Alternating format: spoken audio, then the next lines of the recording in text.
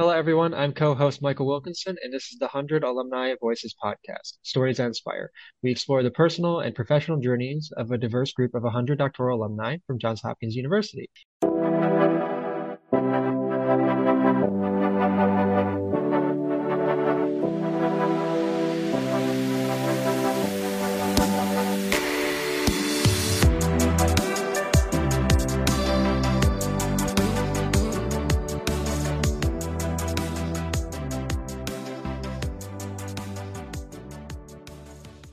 Today, we're joined by Shiva Razavi. She received her PhD in biomedical engineering in 2018 from Johns Hopkins University and is now a postdoctoral fellow at MIT. Shiva, thanks for joining us today.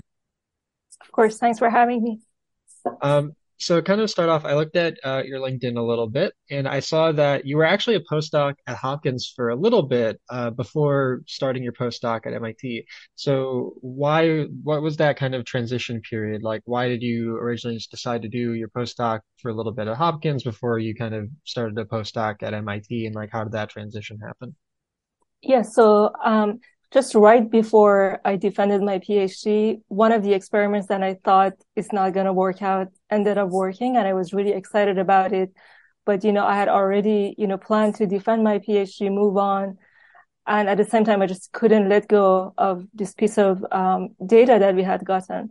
So that's why I basically decided to stay for a few more months in Dr. Inoue's lab to be able to kind of like wrap up that story. So it was, I think, like 5 or 6 months that I was basically doing this transition postdoc before moving on to the, Mm. more permanent postdoc. Now, was this postdoc at MIT something you had kind of secured a little while before you graduated? So you knew like, oh, I'm going to go to MIT like once I defend, and you just kind of delayed that, or was that something that you had delayed and kind of in that delay period you were then looking for postdoc positions and MIT is where you ended up? It was already planned, and basically we had a start date of October. So I did reach out to the prospective advisor at MIT, and I told him that, I have this piece of data. Can I start even a little bit later in your lab? And he was very accommodating. He said, no, you're on a grant. Why don't you just come up here in October? And if you want to dedicate 50% of your time to wrapping up what you have been doing that you're excited about, I'm open to it. So basically, I had to do a little bit of negotiation with the postdoctoral lab at MIT. That makes a lot of sense. So speaking of moving positions, I saw that you also had quite a lot of like transitions in your pre-Hopkins years. So, and you can correct me if any of this is wrong. You went from working at Bosch, then you were a research assistant at Harvard Medical School, and then it seems like your PIs moved to California and you were there for another year. And then you came to Hopkins. So it's a lot of quick transitions back to back to back. What were those early years during all that kind of transition like, and what eventually had you land at Hopkins? Yeah, so there are also other transitions that I haven't mentioned on LinkedIn. And basically, my entire academic journey started from Iran. I was born in a religious minority family. I was not allowed to go to university in Iran. So my education actually started with this underground university in Iran where I was studying civil engineering. I wanted to do engineering. There was only civil engineering and computer science. So I started with civil engineering. After 2 semesters, I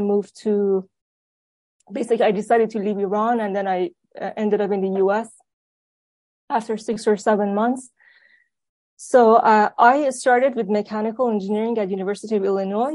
It's in Midwest, and it was very standard that a lot of the, graduates of University of Illinois would end up working in automotive industry that is pretty vibrant in the Midwest area. So that's kind of what I did. I went and worked for Bosch. It was Bosch braking systems where we were making car brakes. And so that's basically where I made decisions to kind of gear my career towards biomedicine. At Bosch, I ended up working in an R&D division, research and development division, Mm. for a few months. And I thought I'm really enjoying the research aspects of what I was doing, just going back to the textbooks, going to the literature to see, how we could come up with, models for brake pads. And the more I was reading literature, the more I learned about how some of the modeling that they do on heart tissue that is viscoelastic can apply to the brake pads that are also viscoelastic. So I had no idea that you could kind of merge biology and engineering in that sense. So I was super excited about it. And I also felt, mechanical engineering as a discipline is very established.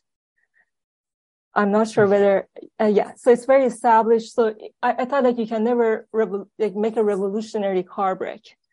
So, but biology was more exciting because there are a lot of questions that are unknown. So that experience, basically helped me understand that I want to do a PhD because I like research and I also want to kind of like get into biology.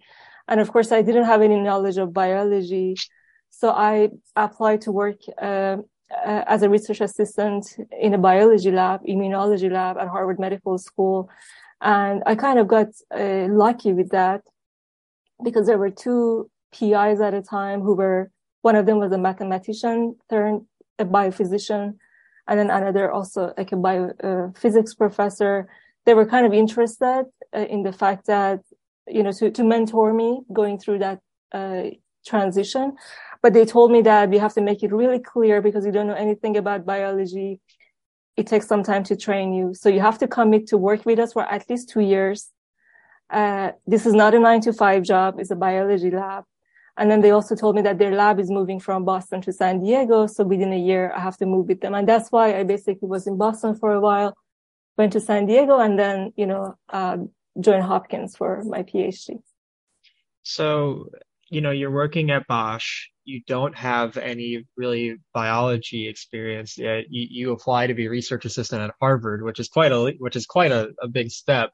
Was that intimidating at all? And I guess what made you want to shoot so high right away for like Harvard Medical School, which is like such a well-established, university, having not had a lot of background in the thing that you were applying for? Yeah, so for me, I was knocking on a lot of doors. It wasn't that I said, let me go to Harvard. I was watching documentaries about epigenetics, about what is DNA, what is protein, some of these phrases that sounded so exciting to me, but I didn't know so much about it. So I kind of knew I want to get into a realm of biology that is on a molecular DNA protein level. And then I basically went to different professors at University of Illinois, and I started talking to them. I started talking to agricultural engineering department about how they want to use biology to be able to, engineer new crops, new basically sources for fuel. So I was in discussion with them about what are my opportunities at University of Illinois, and at the same time, I suddenly saw an ad. I think it was on New York Times about this lab that was basically hiring for those who might be interested to go and do research in the lab, especially those who aspire to further go and do a PhD. So I applied, and I honestly didn't even think they were gonna get back to me, and they were only interested in candidates who were from the Boston area. I told them, I will come with my own money, just give me an interview. And I think they liked that. They liked that they thought I'm really eager. So they said, we have nothing to lose. Okay, come on up.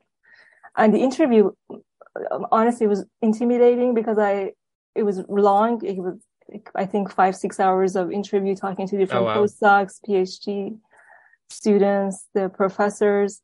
And I did not really understand what they were working on. All the projects, I did not have the grasp of biology to be able to understand. So I was overwhelmed. And I wasn't even sure whether I'm going to go for it. But I decided, there is nothing to lose. And I like the culture. I like the people I talked to. I felt, I like the warmth of the lab. Mm-hmm. So I went for it and, tried to basically, overcome for my lack of knowledge by just reading a lot, reading textbooks. And the two PIs I was working for, Dr. Patrick Hogan and Anjana Rao, were amazingly supportive. And it ended up being a great experience, actually a life-changing experience, I would say. That's incredible. So you mentioned that, in this time you went knocking on a bunch of doors and exploring a bunch of different opportunities. Did you have maybe not, but did you have a similar experience then from your transition from PhD to postdoc, or was it, I think typically people have more connections to the labs they want to do postdocs with, like through their PI, so maybe not as much of knocking on doors. But I'm curious for you, how is that then the process and the rigor of that process versus the kind of intense process you went through to even get to your PhD position in the first place? Yeah, I think relatively speaking, PhD to postdoc was more straightforward because it was a very standard career path. A lot of PhDs decide to do a postdoc. And also for my postdoc, I kind of decided to continue on within the same synthetic biology field. That is what I was working on during my PhD, of course, on it with a different angle. So I was familiar with the community. I was already going to conferences, synthetic biology conferences during my PhD. So I was already engaged with the community. So it was not as, I would say, challenging or as kind of unconventional. So what are your plans postdoc? Do you see yourself going into industry? Do you see yourself going into academia? And what's kind of driving you toward one choice or another? I'm definitely more interested in an academic path because I definitely, enjoy research a lot, the problem solving aspect of it, the design aspect of it. But at the same time, I really like teaching, mentoring.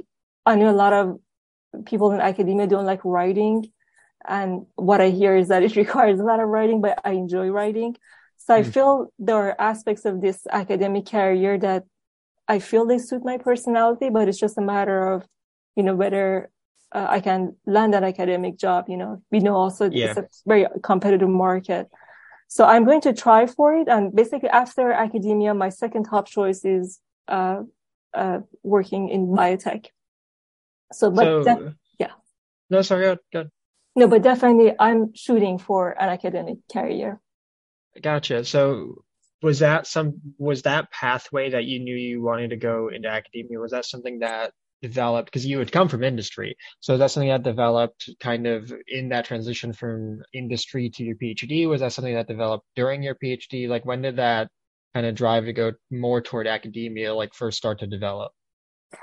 I think once I switched from industry to the PhD program, I went to it thinking I want to do academia, and it further got reinforced during my PhD because, I had the opportunity to, for example, mentor, contribute to grant writing, put fellowship applications together, put, grant proposals together. So these are kind of what a faculty has to do on a daily basis. So I basically thought that I'm enjoying that aspect of it, and it further got reinforced during my PhD. And I can say the postdoc experience has been also further reinforcing. So I really hope I can, stick on that track. So you mentioned that, for a lot of reasons, if the academia route doesn't work out, you'd want to go into the biotech industry. How has it been kind of looking for jobs in that industry? I know like academia in a way is sometimes more straightforward the path than the industry because there's just so much out there. So how is that kind of looking at your potential futures in the biotech industry? How's that been going? So I have not really explored the biotech industry. So I try to kind of keep an open eye, and especially this whole like Boston, Cambridge area is very entrepreneurial. There's so many startups, and so the conversation is ongoing with different startups, with different companies that might be interested in some of the technologies that we are developing in the lab.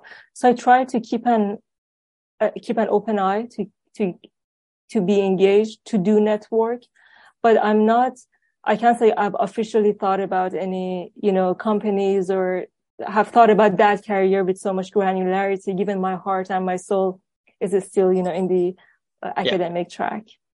It makes a lot of sense.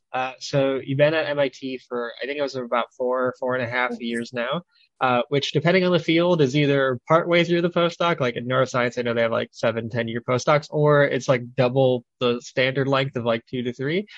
So how much longer do you feel like you have in your postdoc, and how do you feel about the length of time that you've been in your postdoc currently for? So I am getting to the job market this year. So, awesome. I also went through a transition during my postdoc. So in the current lab where I'm working at, I've been here for about 2 years. So it's only 2 years that I'm working on this project that is, developing.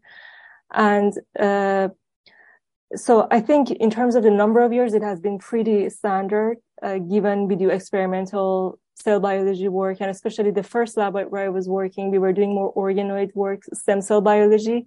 Each experiment takes a couple of months. So in the experimental side of biology, this length is relatively standard, I would say. And then I will get into a job market and just see, hopefully, within a year or so, I can basically sort out what would be the more permanent career. So it's interesting. So you actually switched labs during your postdoc. What was the rationale behind that? Just like different diversity of labs, different projects not working out. Like why switch kind of while you're already at the university for a postdoc? So it was to some extent funding, and basically once COVID happened, that issue with funding got further exacerbated, and so it was a situation where and it was a very postdoc focused lab. That, we were getting money from different companies or DARPAs, like exploratory grants. And so with these exploratory grants, the projects are exciting, but sometimes the funding is not as secure as an NIH grant that goes for 5 years. So it was a situation where, because of lack of funding, several of the postdocs had to switch to other labs, some left for academia, and I decided to, switch lab. That makes a lot of sense.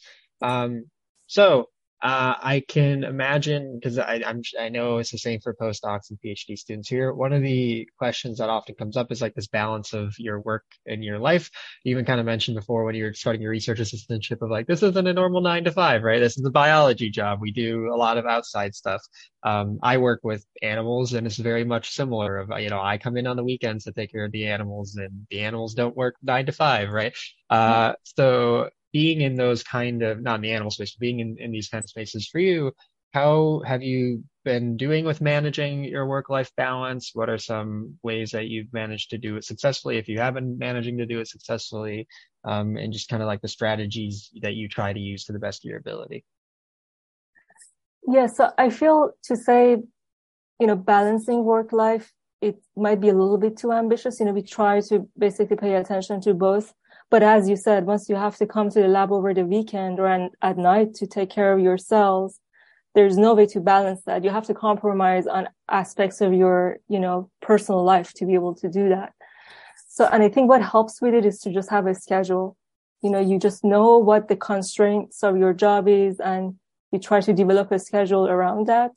But definitely you have to compromise on aspects of your life. I feel like you can't have it all. And then the other thing is, of course, like partnering with others in the lab who, you can basically share the work with. So that kind of lifts up some of the pressure, like some of the rigor of the unconventional hours off. But yeah, it is a work in progress. I feel having a schedule, having a good rhythm is basically the key to maintaining both the workflow and the mental sanity. So a lot of sense. You've been in a couple of different fields, and I think, you kind of talked about all the different ways that you shifted from different thing to different thing and been successful in doing so. So, what is the most important kind of lessons that you've learned just throughout your career on like how to succeed in just whatever position that you're in, and enjoy whatever position that you're in? Yeah, I think, so for me, the career I've had has been unconventional. There was nobody in my ecosystem that had a PhD once, I was like trying to sort out my career path. So I kind of had to learn, sometimes fail, and then, make the decision for the next step. So I feel a lot of times, once you talk to people, you get kind of like conflicting advice. For example, I remember once applying for postdocs, some of the professors were telling me, apply for as many labs as you possibly can. That's a great opportunity for you to go visit different labs, engage, network. And then there were also professors who were telling me, just target few labs, send like 3 or 4 really well-written applications for the labs that you really care about. And I think both advices are great, but one suits my personality more than the other. I might want to spend more time catering my application and really, like I might have my heart in a particular research than somebody who wants to go and, further explore during postdoc. So the message I'm trying to get across is that there's a lot of advice, there's a lot of good advice, but at the end of the day, it matters what is really, true for you, what really suits your personality the most. And I think once you adhere to that and, we kind of like know ourselves, or we get to learn ourselves as time goes by. So, I feel it's important to just make sure to stay true to our personality, true to our true, ambitions, desires once it comes to research, where we see each other, 5 years, 10 years from now. So that's the lesson that I think has been the most important, for myself. I think it's a very wonderful kind of sentiment and a very wonderful piece of advice for folks to take with them as they're kind of figuring out their own transitions toward this end of PhD, and even for those who are postdocs now. So we're running close on time, so I'll ask kind of one last wrap-up questions. I think your story has certainly been very inspiring, from talking about kind of how you started to how you got to the US and everything like that. But I'm curious kind of on your end of, what inspires you now in either in your day-to-day, in what you do in your work, or just kind of life in general? What are the things that inspire you? I think I didn't talk about this, but the thing that has been extremely, I think, like life-changing for me was during my PhD time at Hopkins, where I was involved with some of the student associations. So I got to work closely with some of the, or interact with some of the professors. And I think that with different professors, not necessarily on a science-related project, on different aspects of life, once it comes to, doing things that is better for the student life.